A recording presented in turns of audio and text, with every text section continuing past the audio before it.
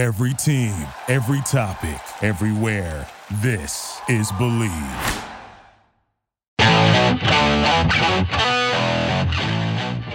This is Jeff Fedotin with Believe in Chiefs on the Believe Podcast Network, Kansas City's #1 sports podcast network.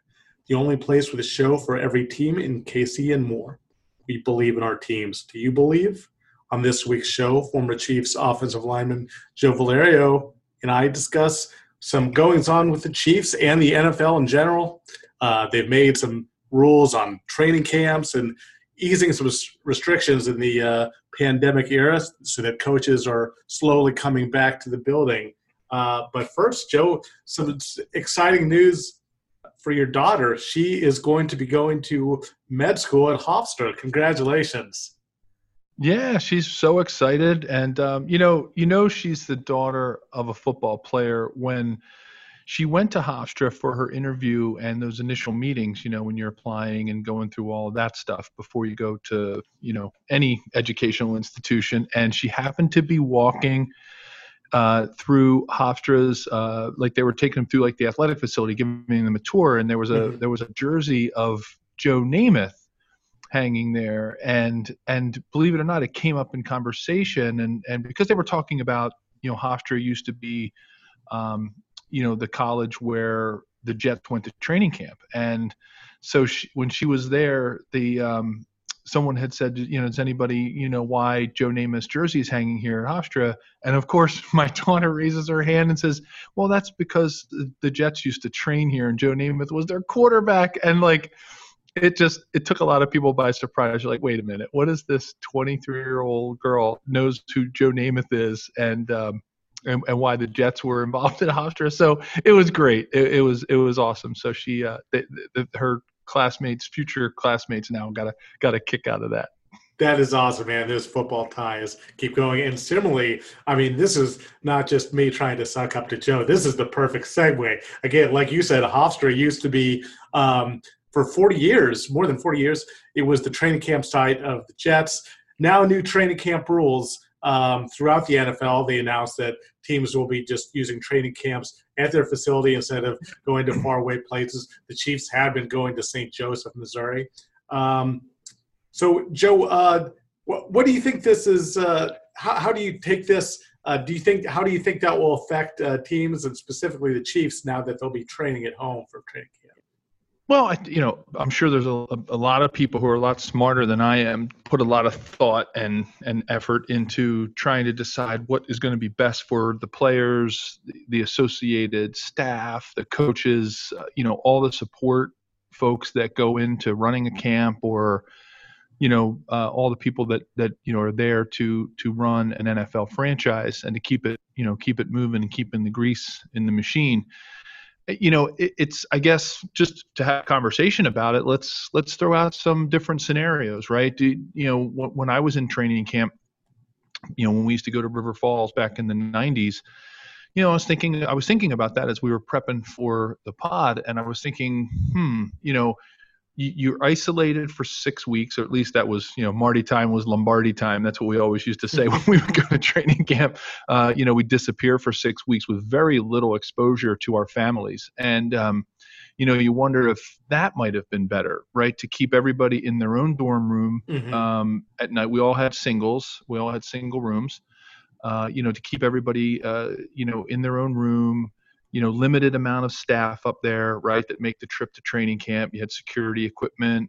You know, you didn't have exposure to folks in the ticket office or, you know, any of the what we would call Arrowhead facilities. So, you know, you wonder if maybe they should have kept that kind of mode, you know, or now you're bringing players home, and you know, if you know, it would be really hard to not want to be with your family during those several to, you know, however long training camp is. You know, who knows how long it might even be at this point. Right. It might be 2 weeks, 10, who knows, right? So if they, you know, you're at home with your family and you're in that circle, and then you're going to the stadium and you're mixing all of these circles, right? So you're bringing together, you know, 80 players, right, who are coming together, and each of them are coming from their own home or their own family situation, and you're, you know, it's like that old saying, they said, anytime, you know, in trying to keep the virus from escalating, I know one of the things I heard was, when you're exposed to somebody, you're exposed to everybody they've been exposed to, right? So, Mm-hmm. You're mixing circles, you're mixing family, you're going home each night. I don't know, maybe the whole keep it in one place, keep it self-contained, and then quarantine the team for a couple of weeks before they get exposed to I don't know. There's so much dialogue we could have around this, but I'm sure the players are probably happy about it. I think it's always for me, it would have been a much more comfortable environment to be at home, in your home facility when you're at training camp, to get to sleep at home or stay at home. I don't know if the Chiefs are thinking about putting the players up in a hotel, close to the stadium, and then just having everything at Arrowhead. It's going to be interesting to see how that all plays out and how they try to limit the amount of exposure, because if they do want the team, the season to be successful, and you and I already talked about this maybe a couple of weeks ago, if they want the season to continue to go without, God forbid, players get, and contract the virus and become symptomatic, and then you've got to quarantine them, you're just going to be juggling of players and things going around. So they really want to do their best to minimize, right, the exposure. And because once it would start going like wildfire, right? Once one player was infected, and then it would just get to the next couple of players and the next and the next, and then maybe another team that they were playing. So, I don't know. I think trying to limit those extra circles is probably going to be the best thing they can do. And maybe, people a lot smarter than me think this is the way to do it. I don't know. What are your thoughts? I mean, and I think a big part of it is it's also just an easy way. We don't know whether fans will be able to go to NFL games. This might be just an easy way to ensure that fans don't come to the training camp sites, whether it's people just trying to get autographs or whatever. It might be kind of a way to do that because, of course, once it's at the team facility, it's a very kind of private area that you can't get to. So, yeah, it's an interesting point that actually if you sequester them at like kind of an isolated, you think of like River Falls or St. Joe's, now maybe that would be safer. But yeah, maybe there's something to the fact that like at least all the people involved will be like team staff. It won't be the college's staff or something. So there might be something there. Joe, true. Something that occurred to me too was River Falls. We know what Kansas City summers are like, or Missouri summers. Can you imagine how brutal that would have been? Marty Schottenheimer's practices in that St. Joe's heat in Missouri. Some of the legacy guys that used to go to Liberty, right. My rookie year was the first year we went to River Falls, so I didn't really have any perspective, other than when I was in college. Believe it or not, everybody thinks because the East Coast, has the ocean and maybe more bodies of water close to it. People think that it's humid here and it's not humid in other places, right? I remember some of those humid summers in Kansas. I mean, you don't know where the humidity is coming from because you're kind of landlocked, right? And you're in the middle of the country. Wow, they were really rough. And I remember they made me think about my own growing up in the Philadelphia summers. And Philadelphia summers are brutal. I mean, it's generally like high humidity, high temperature. And I thought, well, when I'm going to the Midwest, I'm going to be, it's going to be a welcome relief because we had some really hot training camps when I was in college. And because, we would, you started a little bit later than the NFL. So you were really getting into the heat of the summer. And then, we go to River Falls and, it was like heaven up there. Very little humidity. The highest the temperatures ever got, the hottest. I remember a day it was like 85 and everybody thought we were going to melt. And that was like beautiful compared to what was going on in Kansas City at that time. And some of the guys that were around, obviously there were tons of guys around because it was only the first year, my rookie year in 91, when we went to River Falls. They were in heaven. They were like, I could do this, I could do this all day, compared to some of those hot Liberty, Missouri, summer training camps. So I think, I mean, I can't imagine, I think now today training camps are a lot different. and I don't think the players are going to struggle as much with the heat based on, what they've done with the collective bargaining agreement, how many practices you can have, how often you can have the pads on. But you're right, man. Those Marty camps, whew, I mean, I remember going 13 days in a row my rookie year in full pads, 2-a-days, and sometimes three a days, because we would do special teams at night in the evenings out on the field. And I just remember like wondering if this was really for me, like, and I don't know if we talked about this story, it's a good training camp story, but Marty happened to be Catholic, and everybody knew that I was Catholic. So I was the rookie that they said, all right, they put me up to it and said, hey, ask coach if we're going to have off on Sunday for mass. Cause we had gone like 6 days in a row of full pad 2-a-days, like hitting and scrimmaging, the whole 9 yards. So it was Saturday night, and it's like, hey, they get the dumb rookie to, go ahead and ask. So here I am.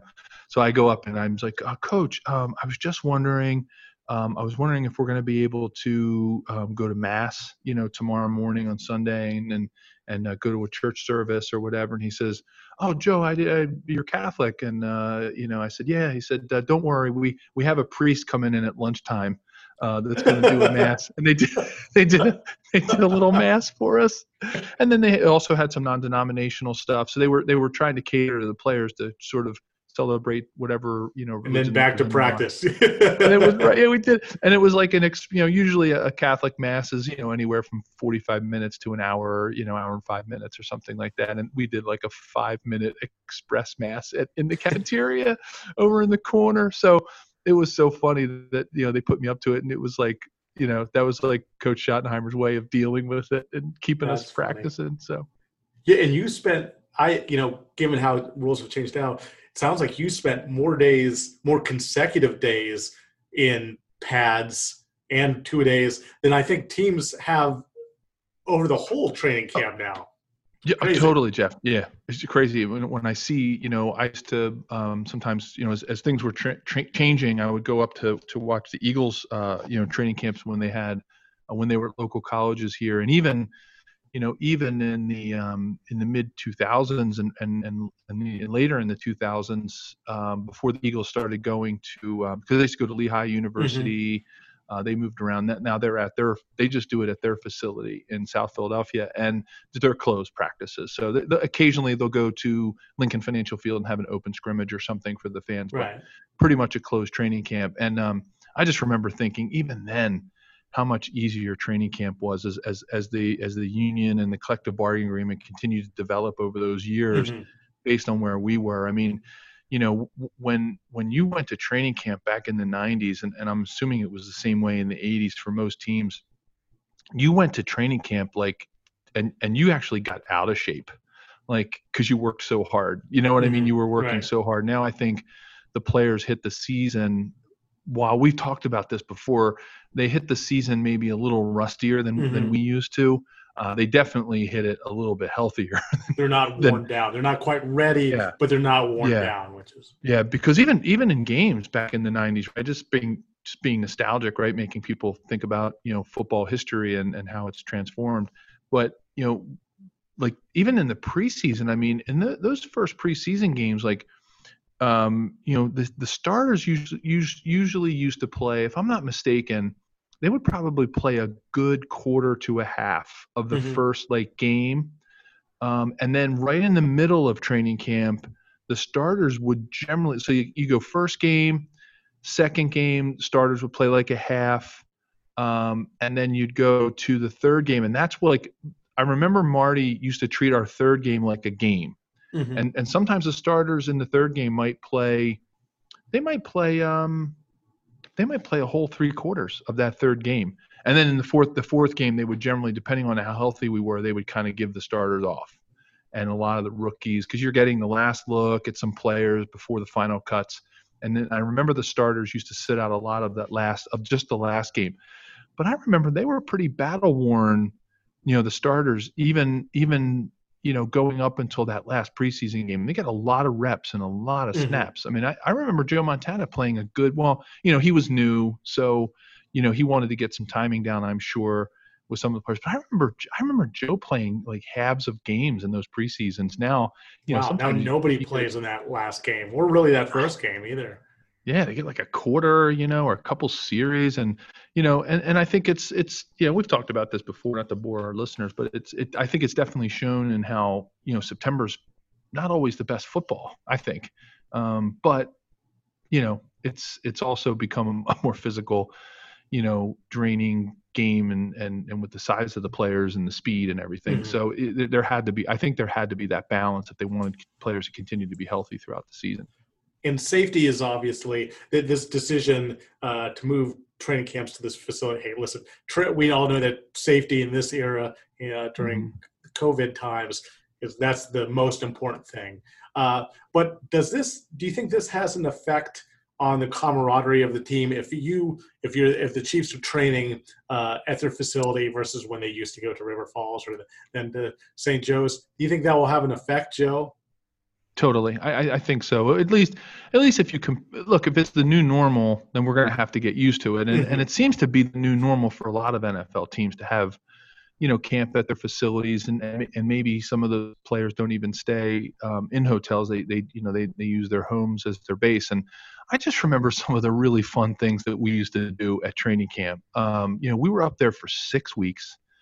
We would go mid-July. We would come home that last week in August, and I just remember, one of the fun things we used to do, a bunch of the guys would usually chip in and buy an old beater pickup truck. And, we used to have shuttles that would take us to the fields from our dormitories. And, everybody would chip in, 25, 50, maybe at the most like $100 and go and buy a beat up pickup truck, and like we would spray paint it. Guys would, Raider haters. I remember one year we bought this black pickup truck and we sprayed like Raider haters all over it, and it was just fun. It was fun. It was fun. Guys, they would bring their bicycles. One unfortunate story was there was a time where we were renting mopeds. There was a company that came in and they brought a bunch of mopeds that we could rent. And Percy Snow, unfortunately, if anybody ever remembers that, probably one of the most tragic things, the player that was, sort of outside of like something, more major than that, but like it was hard. It was one of the hardest things I've ever seen was when he broke his leg when he slid off of a moped. And then Marty banned, the rentals of mopeds for training camp. But, up until that point, it was still guys would rent golf carts and beater pickup trucks. They'd rent cars from the local car dealer. And it was like fun. And we would take trips to the Mall of America on the few hours that we would get off. We'd go to Stillwater, Minnesota, and, we'd hit a restaurant and grab a meal together. Like you were locked in, man. You ate every meal with those guys. And, at the cafeteria, Lamar Hunt would have a big seafood night on our last day at camp. We would do a rookie show.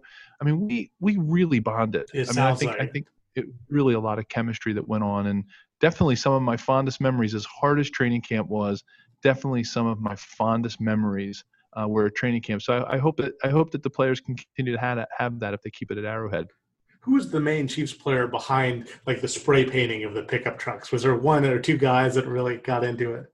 Well, I remember my rookie year, or maybe it was my second year in '92. Tracy Rogers was a linebacker, and I remember he got a bunch of guys together and we all chipped in, and I remember Tracy being sort of the ringleader behind getting that one year we got the Raider hater pickup truck, and all the guys got a turn to spray paint it, which was a lot of fun. And then the coolest thing is I remember they just left the thing there with the keys in the vehicle, and like basically told people around training camp, if you want to just go. Hey, whoever wants, that's so tell cool. A fan. It was great. It was great. Very cool. Well, while you're waiting this one out at home, you can still have fun betting with our partner, betonline.ag. No NBA, NHL, or MLB, but don't worry, BetOnline still has hundreds of games, events, and sports to wager on. NASCAR is back. Madden and NBA 2K simulations are going on. There's UFC. There's an online casino with poker and blackjack.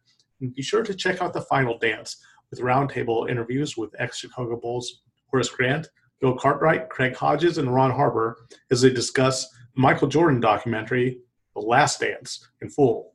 So there's still fun to be had, so go to betonline.ag and use the promo code MyPod100 to receive your welcome bonus on your first deposit.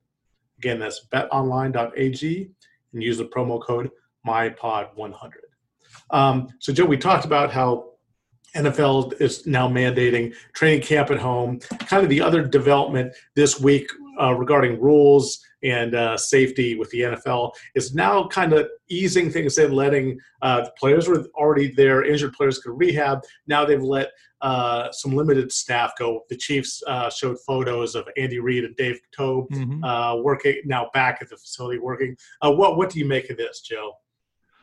Well, I mean, it's obviously like a lot of employers, right? A lot of people forget that, an NFL franchise it's run like a business, and it's it's work, and they've got goals to meet and sort of jobs to do. And I think, like a lot of companies that are following the guidelines of local authorities, national authorities, state authorities, whatever, the governing body is that an organization or a municipality or town or city or state falls under, people are making the choice to go back. And I think it's a good sign. I think it's a really good sign for the NFL that if they're opening these things up and we can see some good progress with, no one contracting the virus or getting sick as they're opening these up with minimal effort. I think it's obviously needed, and they're going to have to do it. And I think they're doing it in a very systematic and careful approach, which is great. I mean, we were talking about my daughter, who's going to college, medical college next year, medical school, and she has to go to therapy. And right now she had knee surgery a couple months ago. And, we couldn't, as much as we wanted to have her not have exposure to going into a medical facility, she had to have that surgery. But I'll tell you, I've been so pleased with how vast majority of people are handling, trying to minimize the spread of the virus. And everybody wears masks and they're careful and they schedule their appointments. I think, we can all take lessons from the people that are doing it successfully. And it sounds like the NFL is doing it right. They're getting the players in that need to get healthy. They can, if they can spread out the workouts, and it's going to take a lot of logistics to do it. We're struggling with at my work. We're a large company with thousands and thousands of employees packed into offices in various locations around the country, and we're struggling about how are we going to come back and how are we going to minimize the risk for our employees. And I think the NFL is really no different. They're an employer just like any employer who has to manage their workforce and to make sure that they keep everybody healthy so that they can put a great product out and that we can get back to some sense of normalcy. And I think it's going to be really interesting to see how this soft opening kind of progresses and how it works. And I'm sure that if time will tell, and if players are getting sick and they're testing positive, then they're going to have to pivot the way that we've all had to pivot at every turn during this whole pandemic, right? Where we've had to make decisions on the fly when things happen. So I think the NFL will do it right, and I think people will start to look at, or at least when I say people, I should actually say specifically the teams. They're going to look at the risk and the reward, right, of what it's and then try to talk with the players. I'm sure the union's going to have a voice in this. I'm sure they're at the table. I'm sure they're working with labor relations at the NFL and the coaching and the management and all the employees to see if everybody can buy into it and have a say and how they can make it work for everybody. Another positive sign is I got an email this week from the Chiefs PR department saying the deadline to request season credentials to cover each of the games. And I thought that was a very good sign because, again, nobody knows if fans will be there, if journalists will be there, if they'll be in the press box. But they felt comfortable enough to go with that step. which is usually when this happens. I thought they might wait and see because I don't know if players are going to be interviewed in person or if reporters are actually going to be there just doing their interviews via Zoom. So again, some positive signs. This all makes me very optimistic that a season will happen. And again, like you said, Joe, you don't know, things could resurface and they might have to pivot. But I'm pretty optimistic and view this all as good news. Yeah, I was, when you texted me, you got in your press pass, I was super excited because I do see that as a really good sign, right? They're preparing for, the best case scenario, which is the season starting on time. And, that leads us to a lot of discussions, and it's going to be I'm really curious to see about, what they do with the crowds and whether they just play the game for television, and then some of the little minor things around that. Do you pump in a little crowd noise, or do you still play music like during the intervals? And NFL players, you get really used to that, and everybody, it's easy to get caught up in that, in the crowd noise and the music and the little announcements that come on, and just things that are happening in an NFL game. Because I remember, how different scrimmages were. Like when we were in River Falls, Wisconsin, we would travel around Wisconsin, scrimmaging other teams. And back then, I still have the T-shirt. It was called the NFL's Cheese League, and it was this awesome. It was the state of Wisconsin in it was cheese in the shape of the state of Wisconsin with these little mice with the different teams' helmets. I can still see. Awesome. I can still see the T-shirt. I probably have it, and to my wife's dismay, I still have that T-shirt.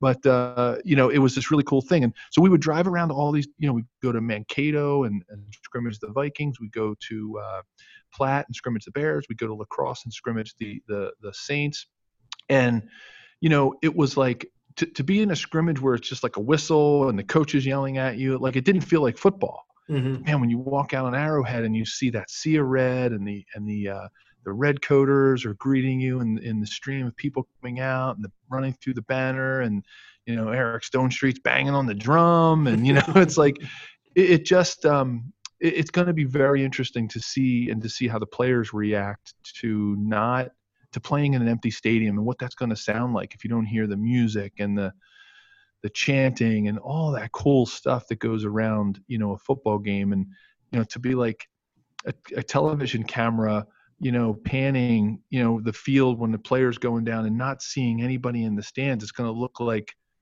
I don't mean I'm not being critical, but it's going to look minor league, mm-hmm. right?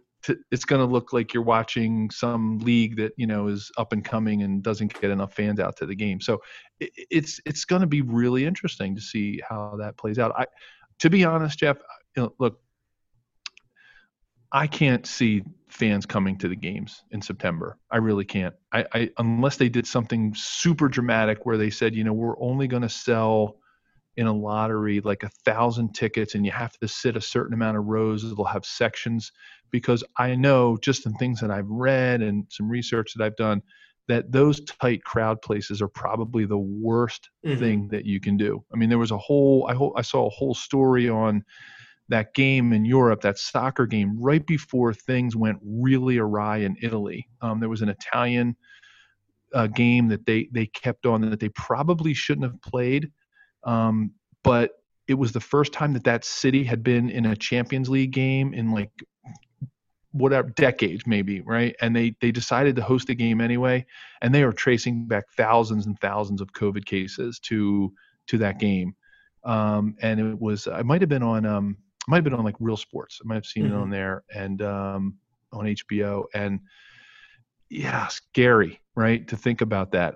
That's my only fear is that and I don't think even if they have limited, like you said, just have a select 1,000 or whatever, however many, and have them spaced out and stuff. Even then, at Arrowhead or whatever the stadium was, still won't seem the same. It'll be like a shell of itself. So yeah. I think if to put a bet on it, I don't think there's going to be fans. I could be wrong, and I could absolutely be wrong if things, really continue to progress through the summer here the way that they're going, and with the cases, dropping for the majority of places in the United States.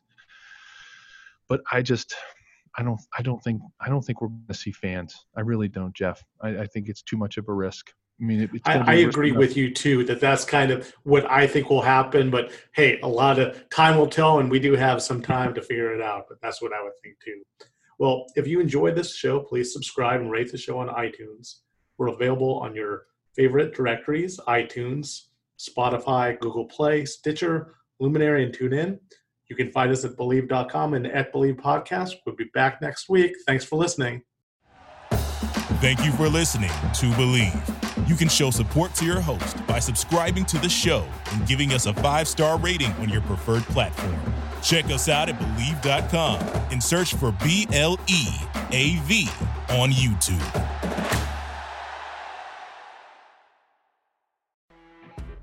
You know when you're listening to a true crime story that has an unbelievable plot twist that makes you stop in your tracks? That's what our podcast, People Are the Worst, brings you with each episode. I'm Rachel. And I'm Rebecca. We're identical twins who love true crime cases that make you say, didn't see that coming, and we hate the people responsible for them. Listen to People Are the Worst now on Apple, Spotify, or wherever you get your podcasts.